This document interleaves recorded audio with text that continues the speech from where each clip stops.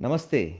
કેમ છો? મજામાં? આપણે વેબ અને ટેબ, સેમિનાર અને વેબિનાર આવા બધા શબ્દો આ લોકડાઉન દરમિયાન સાંભળ્યા. તો એવા નવા ટેકનોલોજીના સાધનો પણ જેમ આપણે વોટ્સએપમાં બ્રોડકાસ્ટિંગ કરીએ છીએ એમ હવે રેડિયોનું માધ્યમ એટલે કે બ્રોડકાસ્ટિંગ એ પણ ખૂબ પોપ્યુલર છે.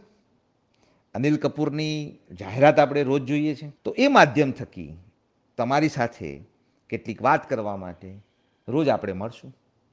આપણા વર્ગખંડો બદલાયા છે, આપણી વાતચીતની પદ્ધતિઓ બદલાઈ છે. હવે એવું જરૂરી નથી કે અમુક સમયે જ આપણે વાતચીત સાંભળી શકીએ.